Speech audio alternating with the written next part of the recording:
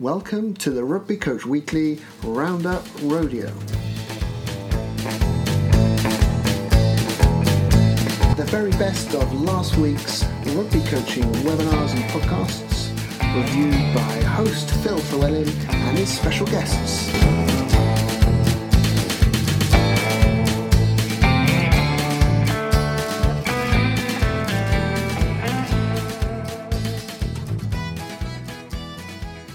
Welcome to the Rugby Coach Weekly Roundup Rodeo. I'm your host, Phil Llewellyn. Thank you for joining us for Season 2 as we continue to delve into the world of sports coaching.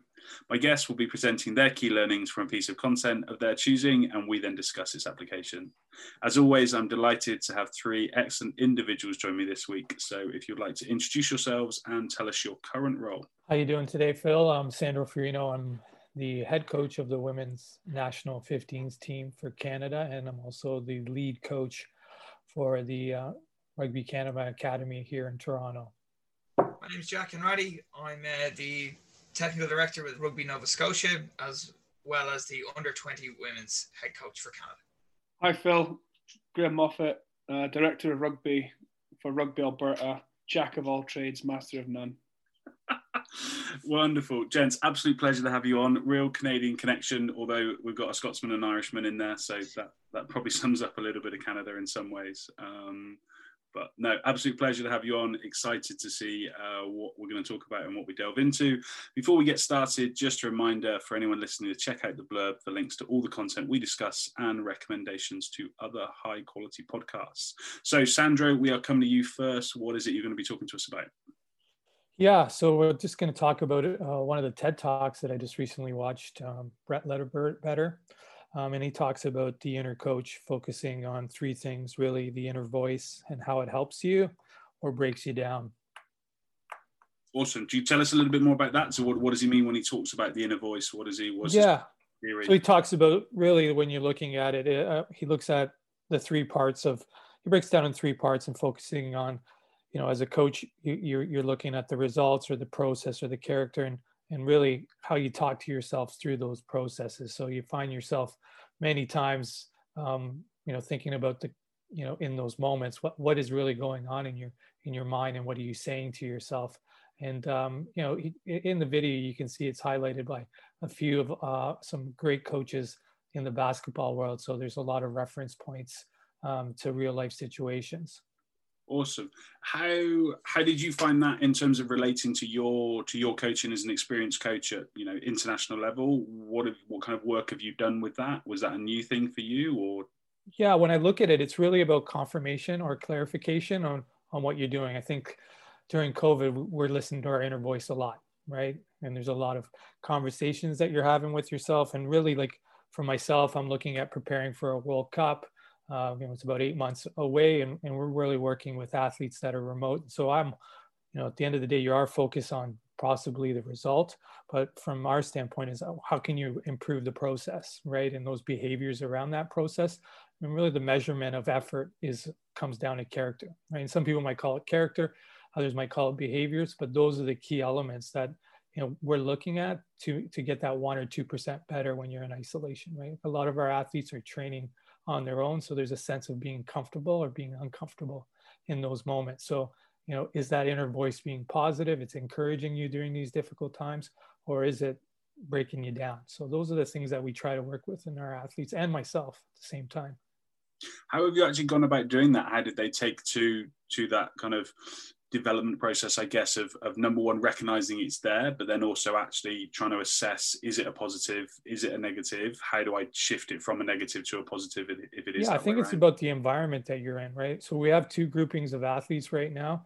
We have about 20, 25 players playing overseas. So they're either in the Premiership or in France, and they're in a different environment. So they might have a bit more support. They have players, coaches around them, really focusing on the behaviors and the process of getting better.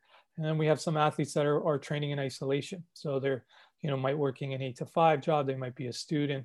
They might not have the same resources. So what we've decided, to provide them is a virtual support system, right? Where players can connect, they can collaborate and be creative. And really that's where, we might have weekly calls where the athletes are meeting in their subunits, or we're meeting as a team and really fighting to stay connected with each other.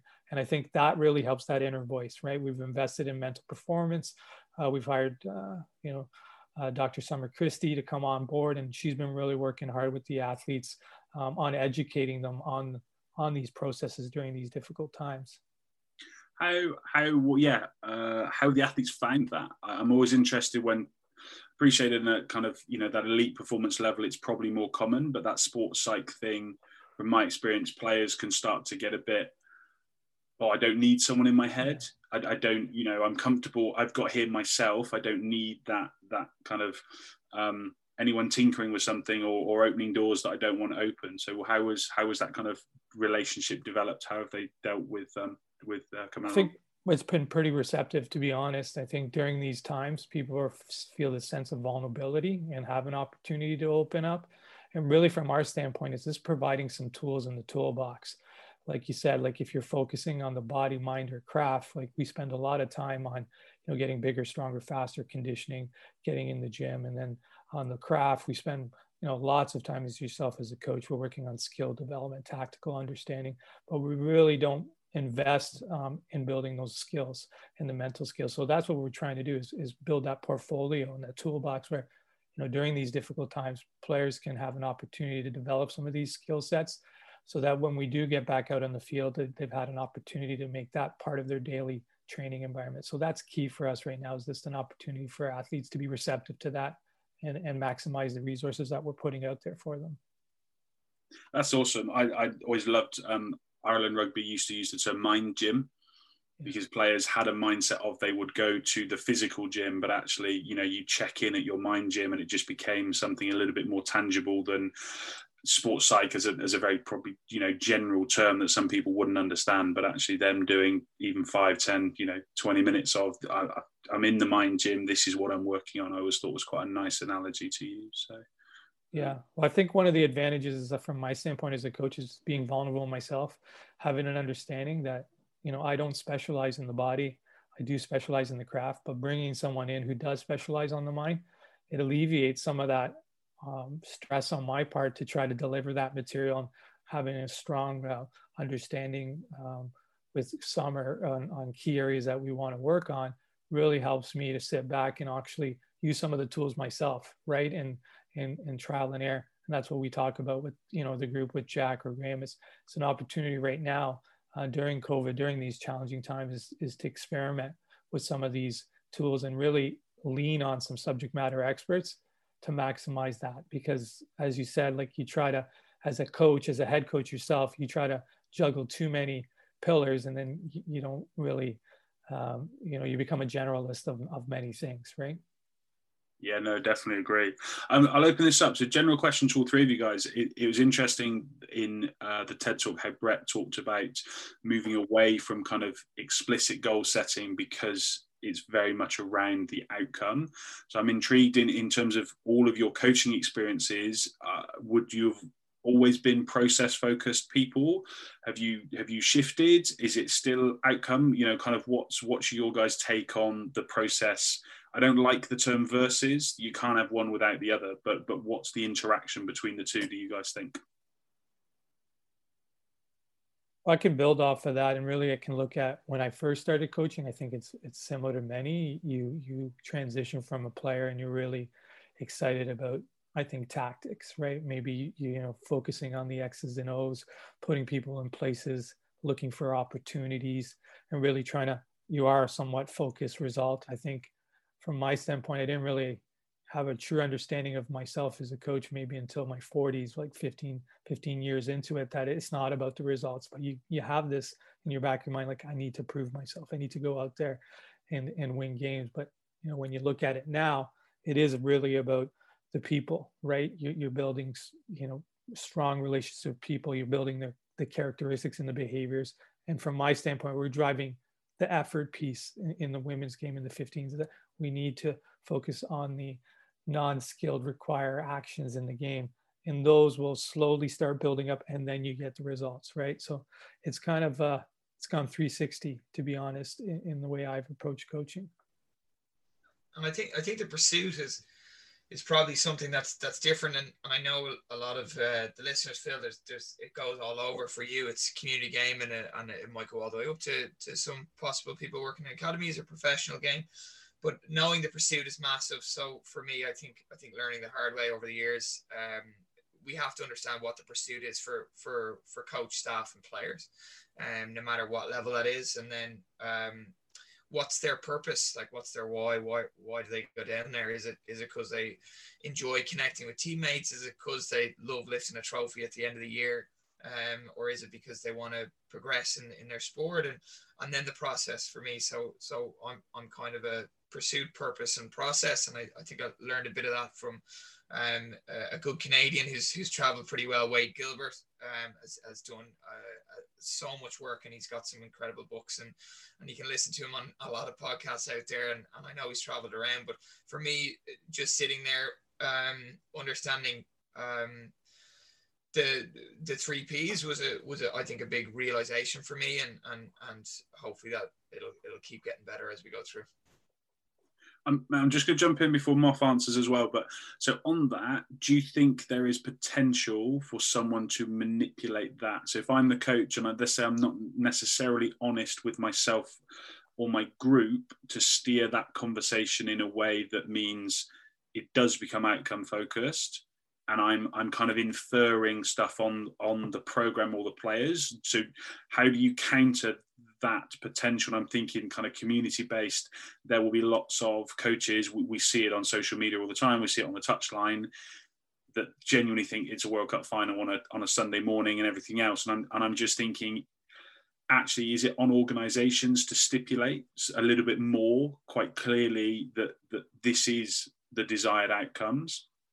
Because I do think in some way, if we just leave it up to coaches, there'll be some great ones that do a great job with it, but there's always going to be some poor ones, and I'm thinking how we kind of mitigate the risk of those. Yeah, for me, I don't think that it's up to the organisation to throw down what the pursuit is, essentially to just go back to what I was just speaking there. But I think it's humane. Like if a coach goes through this sort of activity where you find out what everybody's purpose is for being involved, then I think that that will limit those opportunities of being on the sideline and shouting towards their outcome. Because if it's unnamed, or if it's driven by the club or the community organization that says, listen, we're all about equal participation, and we really don't care about the actual outcome, we're equal playing time, etc. If you feel that's being dictated for, the coach has that ability to manipulate what he believes or what she believes the players want, in my opinion. But if it comes down from the club or from the community organization, say, listen, go about it whatever way you want to, but you have to find out the purpose of each individual in your group. Because for me, then when you take that, it's much harder to go against that when you've named it, when you've read it, when you've heard it from the actual from your actual players yourself. I really like that. I think it's a solution. I think that cuts across that really nicely. Spot on. Moff, what about you? Yeah, good answer, Jack. I like it. I think it's defining what your goal, what your outcome is, and then really just trying to delve into the discovery really of the coach. What's the 3 great questions always, why do you coach? Why do you coach the way you coach? And what's it like to be coached by you? And I think for me that kind of delves into learning a bit more around the coach. I think we've all probably been selfish when we start coaching. It is about the outcome, because we generally have our whole identity wrapped up in us as a coach, and our success as a coach in terms of X's and O's determines a lot of who we are as a person, and I think that's because we generally define who we are based on the positions that we hold. It's like, oh, Moff the rugby coach, or, Moff the gym goer, or whatever it is, you know what I mean? It's just, our whole identity gets wrapped up in terms of who we are, and, what we do, not who we are. And I think it's like, how do we really discover, who we are? Why do we do what we do? I think that for me is much more important. But I think we all probably start out being a bit outcome focused in the beginning. And yeah, we talk about our process, and that's because that's the only bit we can really control. you know, as when we delve into our coaching process, or, you know, or our style of leadership, whatever it is. But for me, it's getting really comfortable in our own skin and why we're doing what we're doing, why we're working in a particular program. You know, are you trying to get onto a national age grade team because that's your pathway into your senior national team? And then just changing the perspective from selfish to selfless, and knowing that, and if we can really help other people be successful, then that should become our yardstick. And the more that that's our yardstick, then, you know, what we deem to be success, I think the better we'll be. I love that. Just for the benefit of the tape, when you said Moff, the gym goer, both the other guys had a bit of a smirk or a smile. So I don't know what that says, mate. I think you're in great shape. So I can't believe that it's lasted 7 minutes, and that's the first time that he introduced himself as a guy who goes to the gym and works out and lost weight. It's incredible. It's awesome. It got exactly the reaction I thought it might. So that was perfect.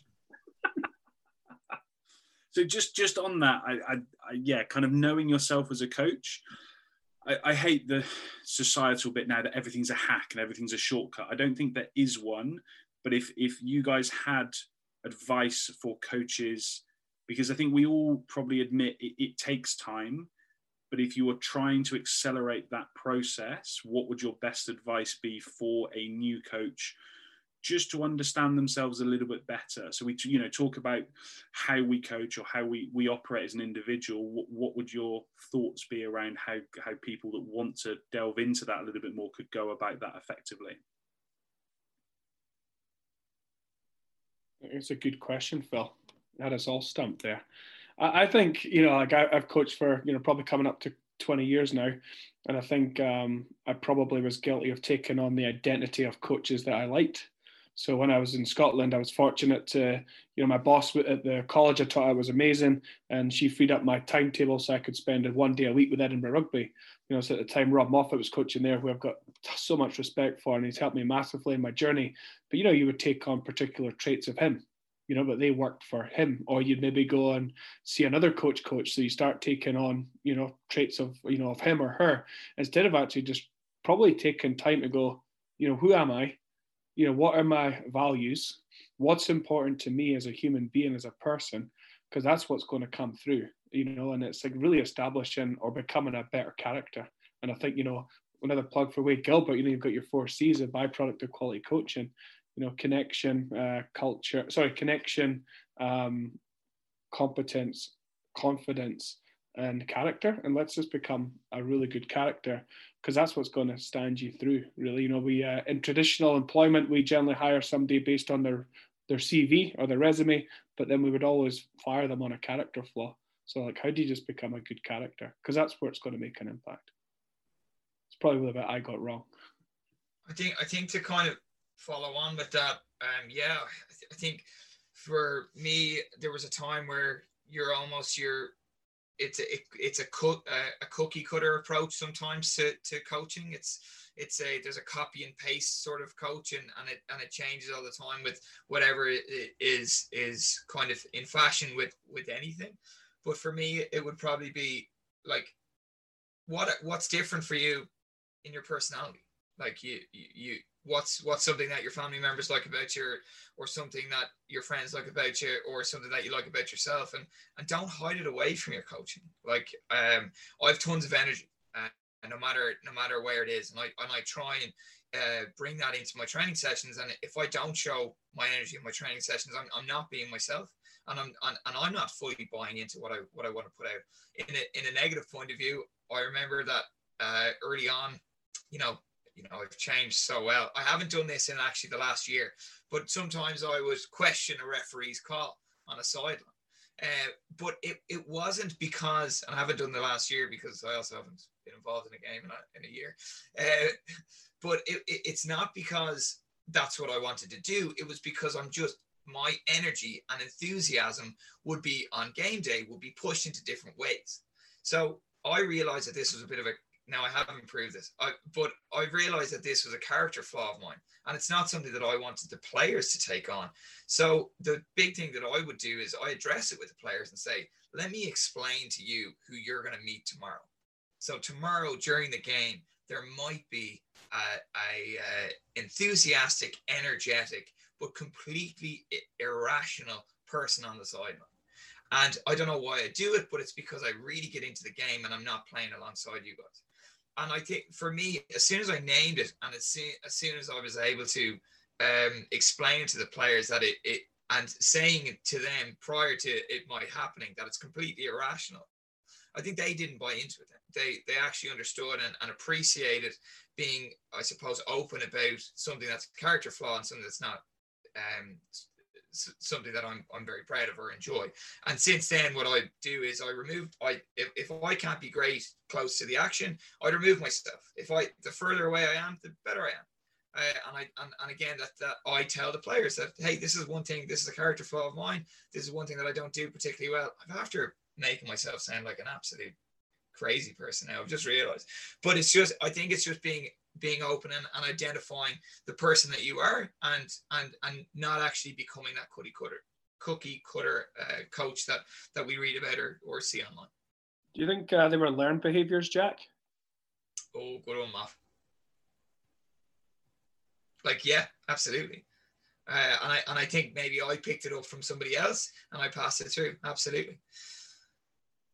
So it's, I guess, the work on there, actually just tying this back into the inner voice stuff, is working to control that inner voice to be a little bit calmer or a little bit, more removed, or just manage that side of you, I guess, then, isn't it? Which is, yeah, that ties in really nicely. It's the best, I think I've talked about this before on one of the episodes, but Jeff Moon, who was just a phenomenal bloke and tragically gone too soon, but best advice he ever gave me was, he just said, you can look at touchlines and just work out who the frustrated player is, because they're the ones that are jumping up and down and have got all that kind of excess energy that they're living and breathing the game. Whereas I always just thought, actually, yeah, being a little bit more removed from that is probably going to be more beneficial from a coaching perspective. And it's always kind of rung true. And that's not to say it's a criticism, but it was just a really nice explanation of actually how some people still live the game, even though they are coaches. I mean, I can build off of that. Said, like, where Jack thinks he looks at it as a work on, I look at it as a strength for him, right? And he's part of my coaching staff, and that energy that I might not have as a coach, he supplements that in our coaching environment. And really, from that standpoint, if there's any shortcuts, I would say play to your strengths, right? Really build and continue to focus on those, and then be confident that you can empower others to play to the areas that you're not as good as a coach. So it might be a technical or tactical, it might be player management, might be giving feedback, and then that really evolves then down to the players, right? That empowerment piece.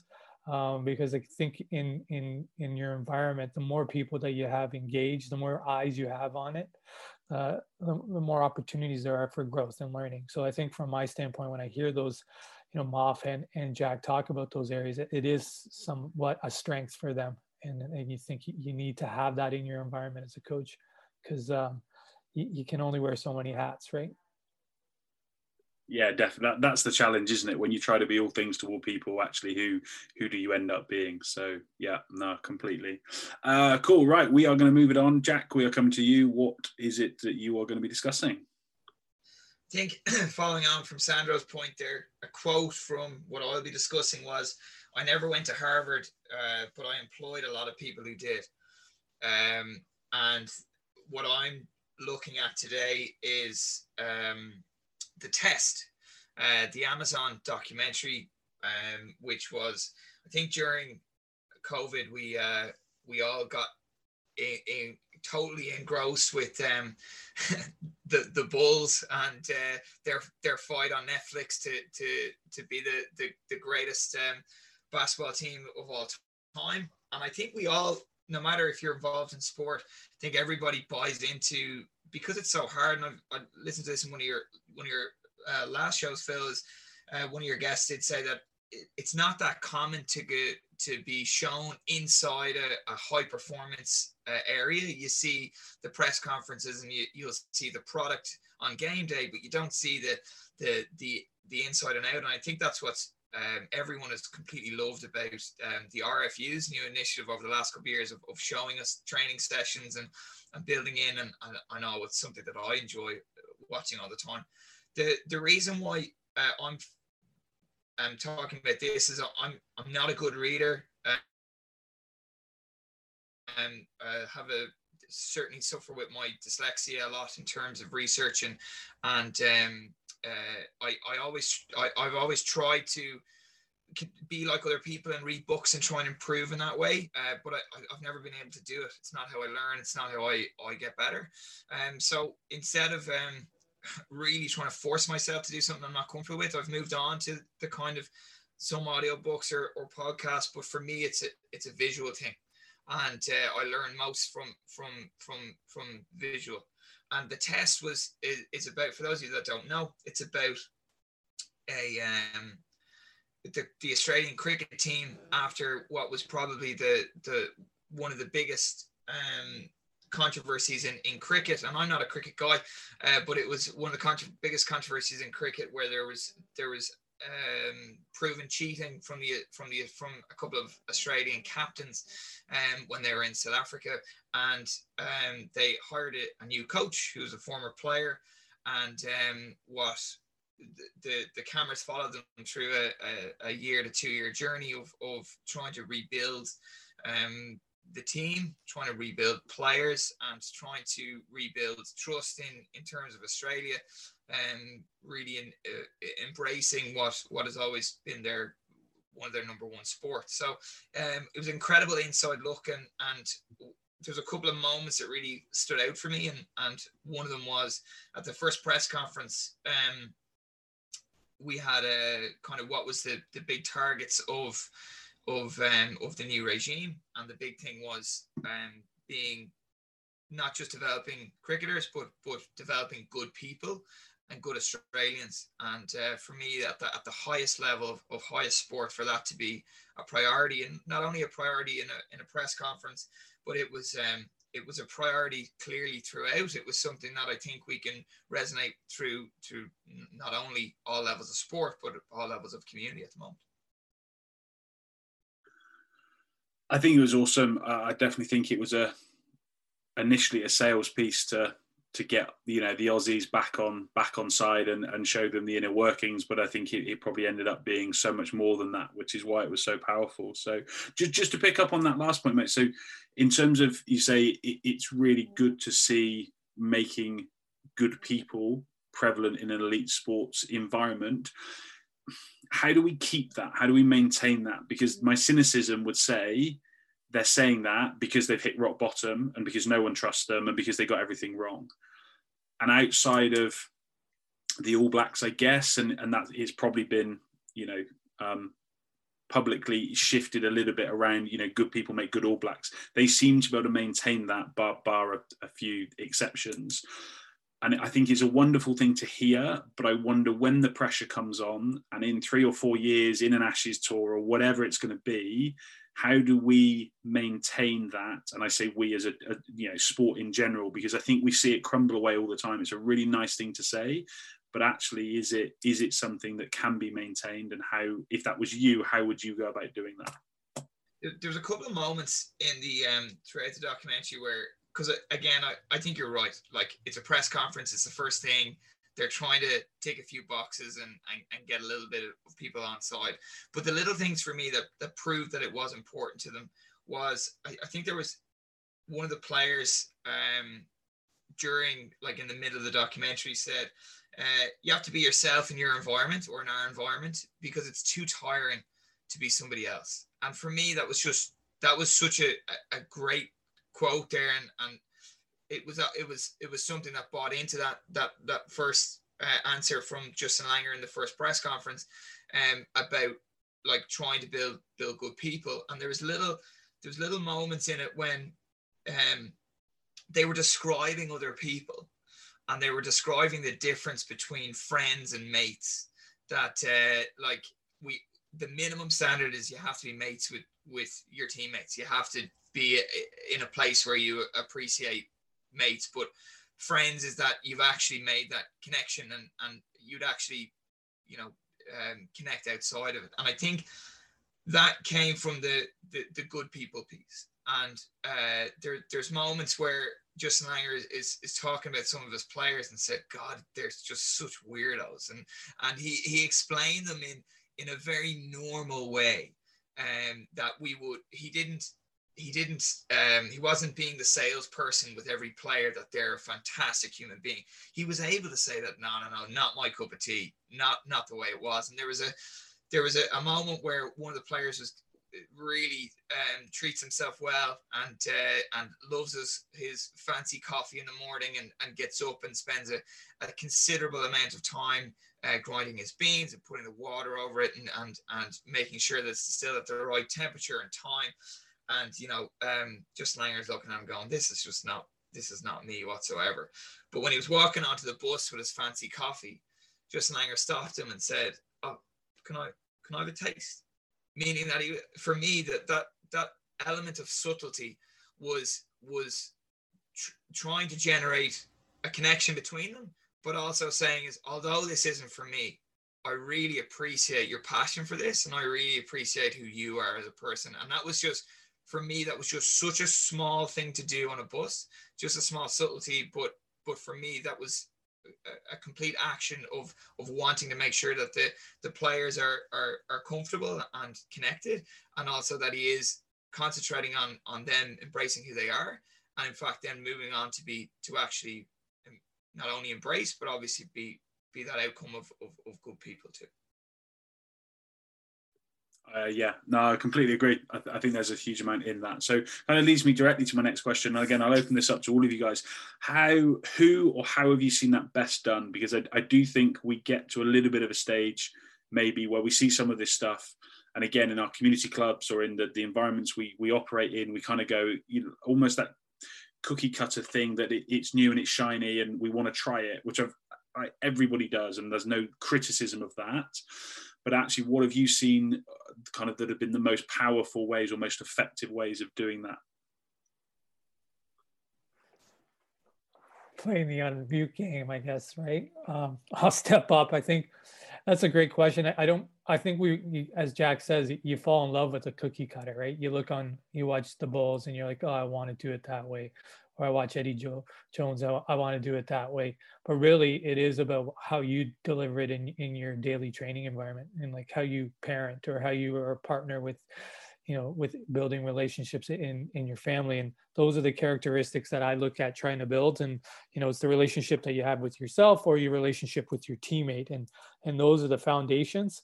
And that's what you should be bringing. For myself, I like to bring that to the table when I'm in the coaching environment with my colleagues or I'm coaching with my athletes is to focus on those areas. So, there's a lot of lists that we talked about, like, you look at what is a performance-based characteristics. It's hard work, competitive, being positive. And then you look at your morals, right? Am I unselfish? Am I honest, respectful, accountable? And so those are the things that you try to build and then build some evidence, because I think those are the things that resonate with me. It's not about what I just saw on Netflix or what I just saw, I heard on a podcast. Is what I deal with every day. And those are the moments, like saying, like, you go back to it. It's like being present, being in the moment, being vulnerable. They might sound like catchy phrases right now, but that's the reality of what people see and what you want in return, right? Yeah, I think it's a good point. I think it's what fits to your context, as Sandro just touched on there, because context is king. I think I've probably been really guilty of maybe go and see something new and shiny and then go and implement it and haven't really considered whether it fits in, fits into the context of the environment that maybe I've coached in or worked in. I also think though too is it's as you get more comfortable with yourself, and I know, I've been doing some coaching at a local university and I've been pretty candid and say, hey, I've never done this before. This is something I'm going to try. Are you game? Let's get at it.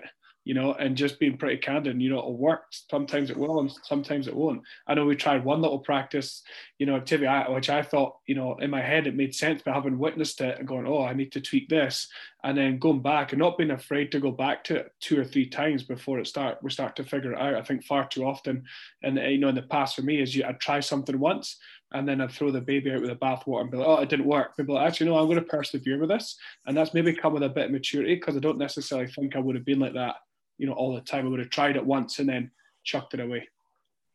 Yeah, I think that's happened to all of us. We go on, we see an activity on Twitter which is 8 seconds, and you go, that's a brilliant activity. I'm going to bring that in my training session tonight, and you'll take it. And I've certainly been guilty of that. And so a little term that I created for myself was anything you take from outside the environment. Our program is called the Celtics.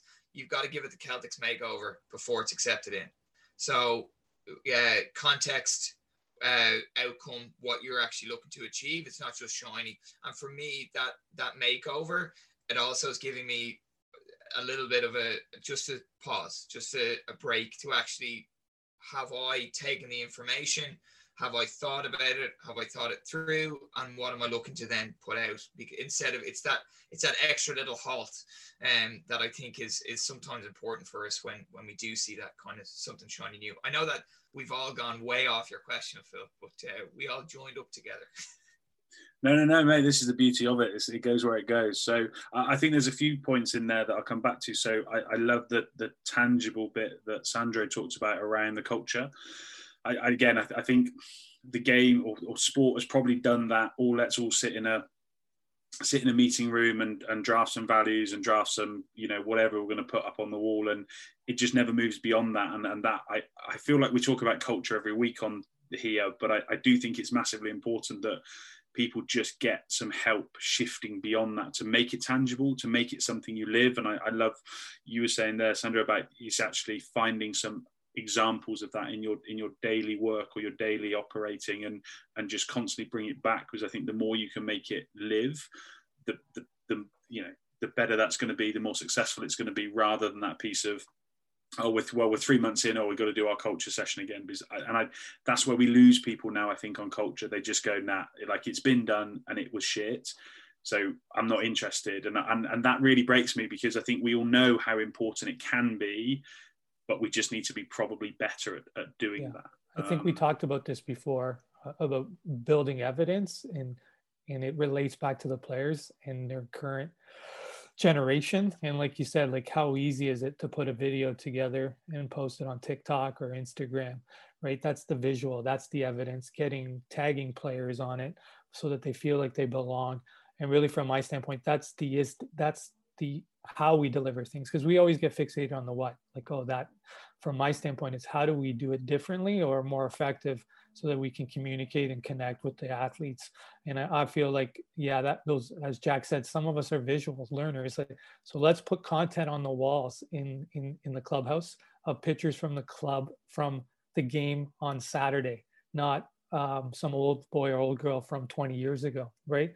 Let's reinforce the behaviors that we put our hand up to say, like, these are the characteristics that are going to get us the result we want, and build that into the culture daily. And I think that's something that I'm looking forward to doing is putting that out to the athletes and having them involved in that process too. It's great when the coach kind of does a one video, but it's even more effective when you have players taking the pictures.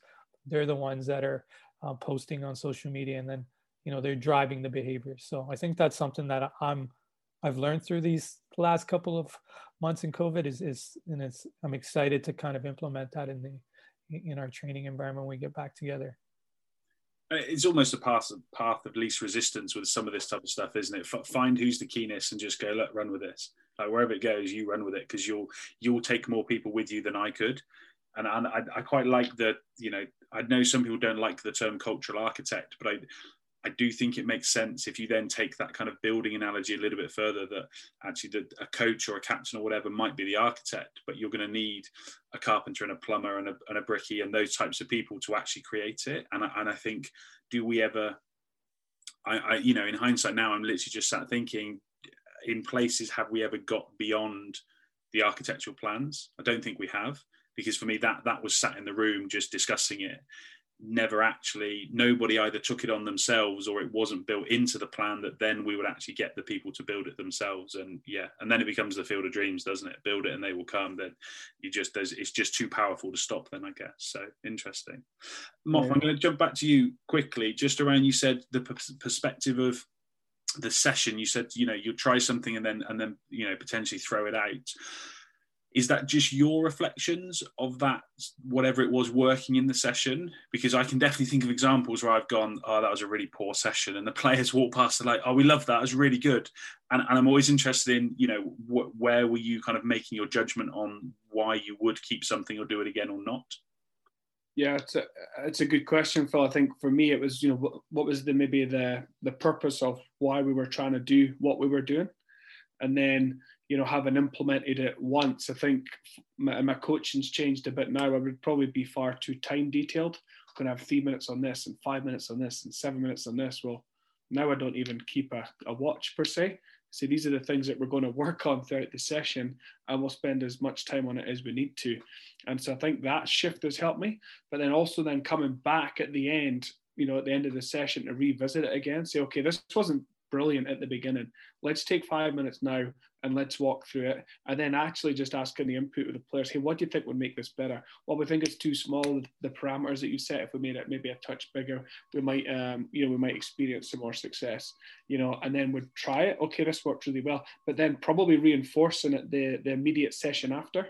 So, okay, hey, we made these tweaks and we talked about making these tweaks yesterday. Now let's revisit it first thing tomorrow morning. And then I think when we've done that, that's really helped. And then it goes on to become one of our, you know, one of our key or go-to activities or practices. But I think it's repetition. I've probably been really guilty in the past of trying to do too many new things a lot of the time, where really we just need repetition of certain things. So one, we can get the comprehension, understanding of, you know, how maybe the activity works, and then, but then understand the purpose of why we're doing it. So that's probably the closest real life example I could probably give. Sando, did you want to jump in? Yeah, because I always go back to the game, right? The game's the teacher. And from my standpoint, when Moff's looking at, you know, it didn't work well, I'm like, that's many times as a coach when we look at it and we're watching a game, like, that didn't go well in the game, but we still are getting to where we need to go, right? And so it's that self-reflection, right? It's like we're always looking to stick to a pattern, or we're always looking to stay to the game plan, but that's not what rugby is, right? We talk about unstructured, structured, and maybe having that mindset and like that inner coach voice, instead of saying, that was crap.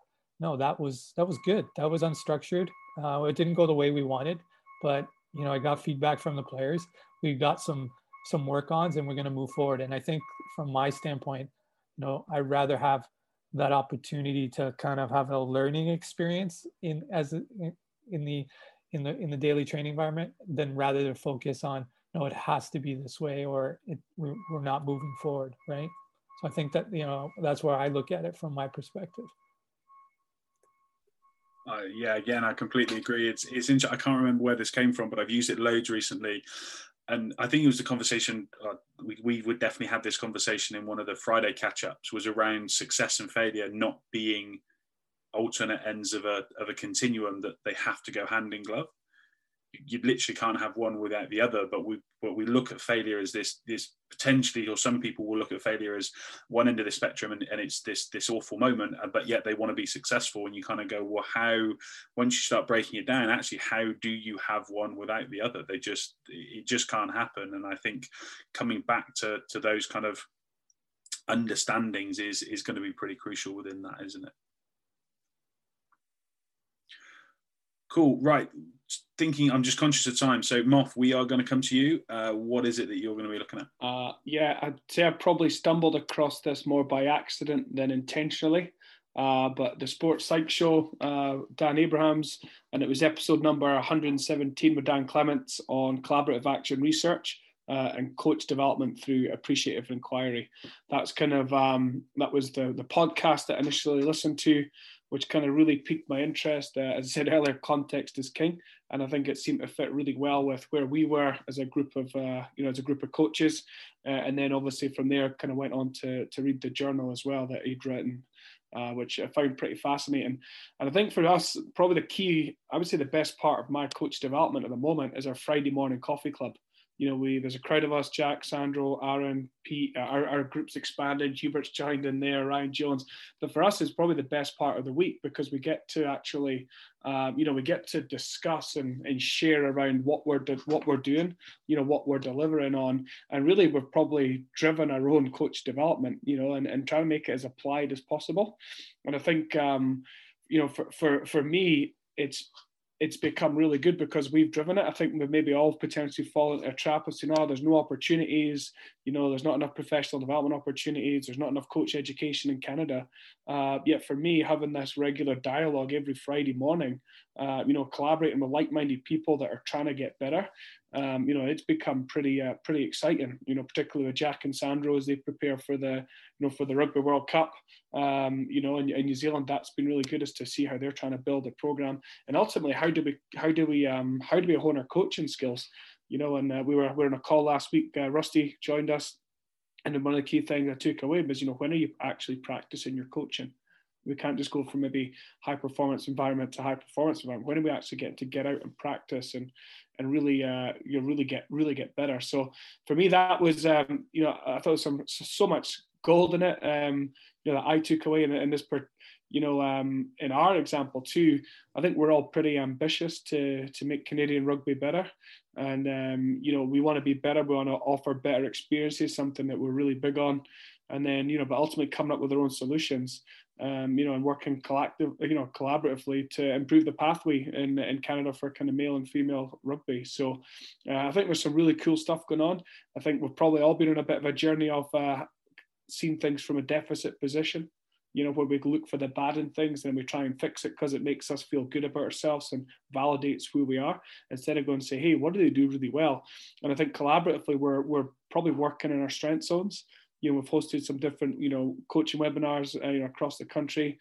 Tackle, I know he's been on here, phenomenal at some of the video work that he puts together, and he adds a huge amount of value in that, through that part of it. So that's some of the things that we looked at. I think too as well, a couple of things that stand out for me. Jack had his 3 Ps. I looked at this other model, it's define, discovery, dream, design, deliver. Which I really liked, and I think we're probably getting pretty good at the dreaming and what would the pathway look like if we look back in 15 years time. I thought that was pretty good. And then if you can design a world-class program, what would it look like, what would be in it, and then how do you actually go about delivering it? I think so that really struck a chord to me. And then also just the task with the target model as well that you references, I thought was pretty cool. So what's the task, the authority, recognition, grouping, evaluation, and timing? Because there are things that we can do that have a direct impact on the players' experience in the sessions that we deliver. If they see us as the key driver in the motivational climate, then we need to make sure that we create the best possible environment. And I think that's all we can really control is, the environment that we can try and create. So they're just a couple of things. I could ramble on forever, but I'll stop there. No, that's great. There's loads to unpick in that. So I guess from your perspective as the kind of director of rugby organisation, has COVID and your experiences of these coffee clubs, has that changed how you would look at CPD, I guess is the easiest way to describe it, but coach education? Would you now be pushing far more of the informal stuff? And as I'm always conscious, I don't know why people expect so much from governing bodies from a coach education perspective, and I don't know whether that should be right and they should be seen to be doing whatever they're doing. But then all I ever hear most of the time is people then complain about what they do or don't do anyway. So I'm just not sure. Do we need to own this way more as coaches? And actually, it should have less to do with a formal structure from a governing body or an organisation. Where are your thoughts around that at the moment?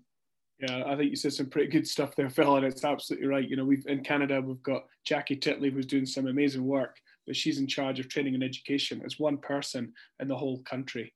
I know in Alberta, where I live, you can fit the UK into it 3 times over. Never mind to one person trying to navigate and look after the whole country. It's probably no different than when, you're given autonomy to players within a session, or to drive a culture. You talked about who's the culture architects within your organization or within your team. I think, the more autonomy they have, the more invested they are. So why would we not as coaches have a similar mindset into investing in our future as coaches and investing in our development? So I know I'm far more invested now because I'm working with like-minded people that are challenging and sharing their thoughts and sharing their perspectives. And I think too, as well, with the informal, CPD, we might listen to somebody and go, gee, that was really interesting. I wouldn't mind learning more about that. And then we'll reach out to them and say, hey, can you join us on our Friday Coffee Club? We'd love to ask you some questions. And I think the informal education has been phenomenal. The biggest challenge for me, though, was how did I go and apply this knowledge that I've been learning? And I was joking when I did my first session back. I'm like, this is going to be a disaster. I've learned all this stuff in the last 5 months. Now the restrictions have opened up. How do I stay calm and not puke on the team I'm going to coach with everything I've tried to learn and put it into a 45-minute or 50-minute session? So I think, 100%. The more, I would be a huge component and believer in the, informal. I think the biggest challenge in Canada is that, and I'm not seeing this from a deficit lens, there's some incredibly educated, well-educated people, and education's held in such a high regard, but it seems to be a lot of it's based on certification, not qualification. So that's a big gap, for me. Okay, so somebody might be certified, but are they suitably qualified to be in the position that they're in? And that's probably however we figure that out, or if we do ever figure that out, that could help us. I think Phil, just on the education piece, and I'd echo the sentiments in terms of the coffee club. Has just been sometimes you leave ready to go, and sometimes you leave going, man, I'm really behind these guys. But it's keeping that conversation going for me, and on a weekly basis is just massive. I tell you one thing that I think really was a kind of a light switch moment for me recently enough was I used to have a background in acting, and a guy that I know was directing here in Canada, was directing a show, and they wanted an Irish accent, so he asked me to come in and help coach an Irish accent. And so we removed, because I've actually developed one pretty well, but we removed, for me, I took this like a rugby training session. So everything was the same. The teaching skills were exactly the same. But after I reviewed it, I wasn't reviewing my timing. I wasn't reviewing my technical aspect. I wasn't reviewing the outcome of how many tries or how many turnovers or anything like that. The one thing that I could review from this was my teaching skills. So how did I check for feedback? Was I clear with my understanding and everything like that? And I think this goes back to that conversation that we had last week about actually teaching or coaching, and how often do you do it, and how often do you focus on that learning. But for me then, a big thing it did for me after that, the couple of days that I helped out with it, was, all right, well, let's take that one aspect of coaching and just review that.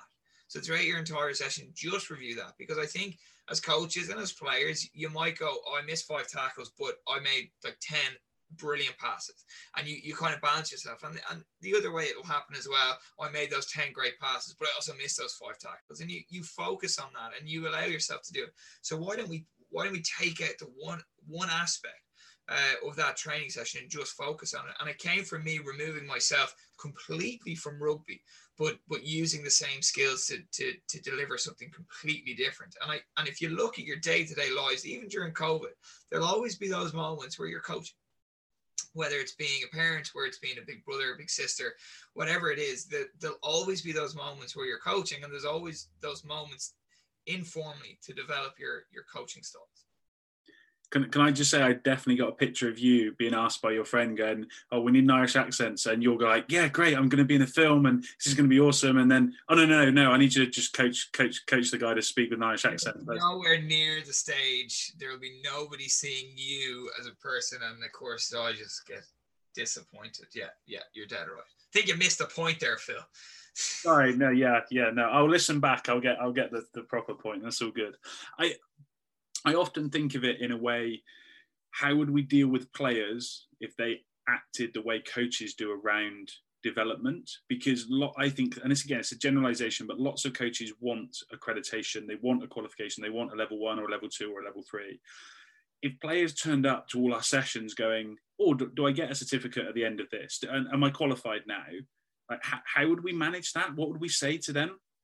because I think we'd spend a lot of our time as coaches espousing that learning's it's a longitudinal process, and it's going to take a long time, and actually it's not straightforward. You can't just tick all the boxes and do all this type of stuff. But then as coaches, we go away and go, well, I've done my level 2, so when do I get to do my level 3? Is that's how it works? Well, unfortunately, I think that's society at the moment. Like, if you're applying for a job and it says minimum degree or minimum 3 years in, it's something that you like. Here, education is treated extremely well, but kids rush off to university here because they feel like they need a degree to do anything. So that without actually understanding the desire of it, and I think that actually moves into our coaching, is that you think that before you're able to develop any other aspects, you need these minimums, and I think that it's definitely a conversation we need to address, but unfortunately it's kind of what's being created at the moment. I think there's a really good book I was reading too. It's called Leadership by John Maxwell, and he talks about mind the gap. And in one part he says lessons learned in school can be outdated before student loans are paid off. Which is so true, because some of the student debt is pretty incredible in this country. And then and how important it is that we continue to develop, because within 4 years we'll have to relearn 30% of our jobs. And I think but that's where the ongoing development's so important. I'm sure we probably all look back on our coaching now, and even I look back to where I was 2 years ago. I'm like, why was I doing that? But when I was coaching regularly, I was probably a better coach back in, say, 2015, 2016 than it would be in 2017, 2018, because you weren't spending as much time practicing on it, collaborating, talking about it with other people. And it says, how do you have that constant, that growth mindset that I'm going to try and grow and get better every single day? And it's that, that compound effect that over time it'll generally get better, but we can't just go from 0 to 100 right away, which is maybe what we want to do, because we're in a rush to get everywhere. We're in a rush to get, we've got, as far as I can see, there's a lot of old coaches. So, we're relatively young in terms of our coaching years, and we've got to, enjoy the journey that we go on, and we would become in the process of becoming a better coach. I had a brilliant conversation with a sports site called Niels Pedersen, and we were talking about identity. That was kind of came up in a master's lecture that I hijacked a little bit, and it kind of was a sideswipe, but then just followed up with him as he tweeted some research about it, and he was saying just ultimately it comes down to a journey of becoming, and you never actually become, because you're always in a state of trying, to become something, but there never is a something. Ultimately, the something is death. That's the end of the journey, which is slightly morbid. But the point about becoming is we're just never the same person, and I find that fascinating. We talk about trying to find ourselves, and then try and that's a kind of foundation layer of being a coach, understanding who I am. But actually, that's never a finished job. So we're always in a state of flux, and I'm just not sure how accepting of that we are as coaches. I think, go back to your identity piece, Moff, you said, we then say, oh, I'm Phil, the rugby coach, and I'm this, and I'm this, and I'm this. Well, they're titles effectively. Do you know what I mean? We're kind of portraying this externally, and then qualifications become part of that. And I look at it, and it's zero criticism, but it's fascinating how many people on their Twitter handle, I'm a level 3, or I'm a level 2, or I'm a something.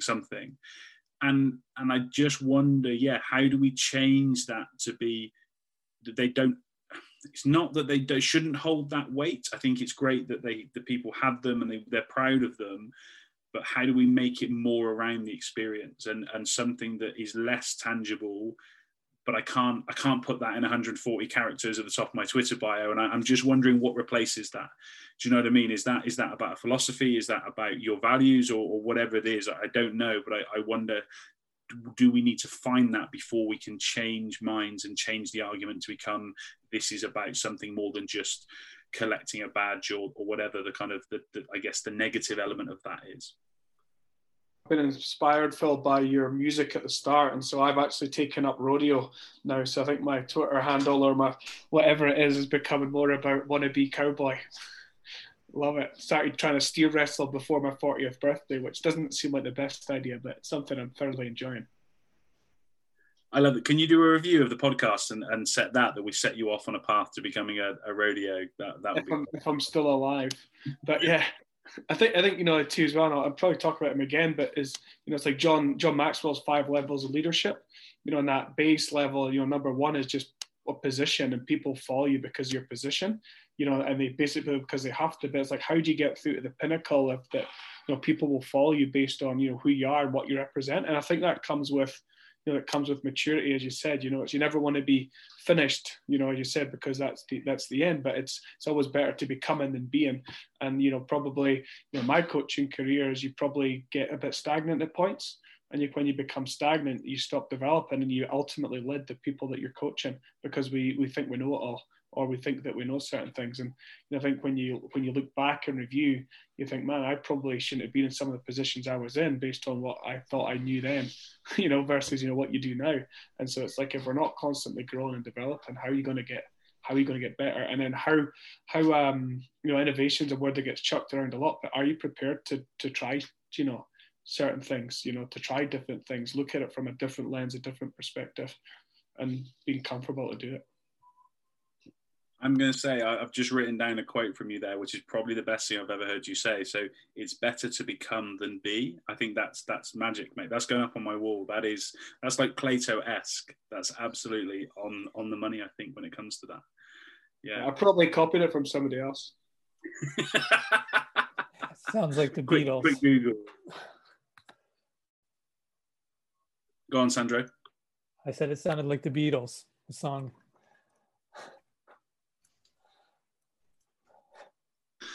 He only listens to cowboy music, so unless they've branched out. Country version of that, right? I think from my standpoint, just to add on that, it's really about your pursuit of mastery. And it doesn't matter which pathway you take. It's the fire, the intrinsic fire inside of you, and how you're going to find your mastery, because you're never going to find your mastery, right? As you said, Phil, you're always going to reach a point where you want to just self-discover a little bit more, learn about yourself, the game.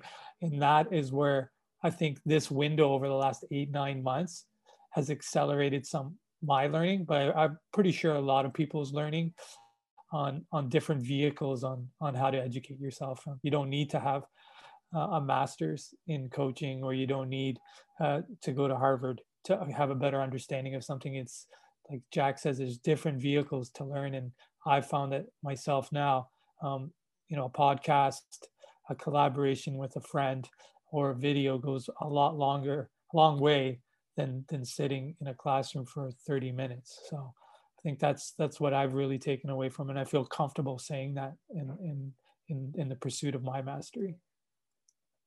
I love that. I think that's a perfect place to round this up. So just run me through, what are you suggesting people go and take a look at, guys?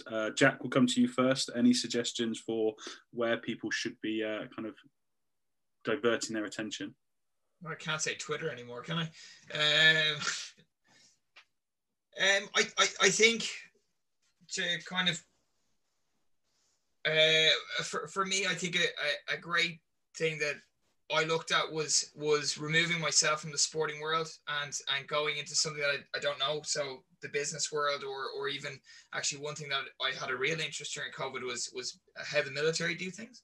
And just looking at successful military outfits or looking at successful businesses, because everything that becomes shiny and new is usually just has been an innovation from the business world or from somewhere else, that's another sport, etc. So just going to, for me, opening my eyes and going to see things like that is a real positive thing. And then I suppose just the last piece would be every time you take that piece, putting your own stamp in it, or as I said, the makeover earlier, and then as Sandra just said, talking it out with a buddy. I think that's been one of the best things about COVID is as soon as I've had an idea, I've had probably 5 or 6 guys that I could, 5 or 6 colleagues, guys or girls, to give a call to and say, what do you think of this? And talk through it. And it's probably been the best piece of development that I've had in the last, or since I've started. Fantastic. Moff, what about you? Any suggestions for people to go away and look at some content or anything like that? Yeah, I think Jack summarized it really well. Is go and find a buddy that you can talk about things with. We found a ton of stuff from field hockey.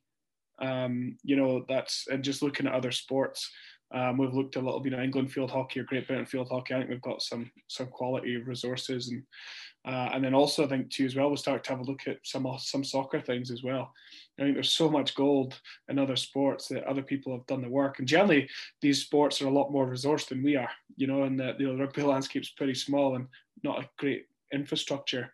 So I think it's like, who's had more time, who's had more resources or be able to invest in more resources. So I think other sports, and then just how can it fit, or how can it be applied to your context? As Jack highlights so well is that it's your coaching. Your coaching doesn't necessarily matter what activity is you're coaching, because your coaching and your process is going to be the same. And I think we're all coaching people first and activity second.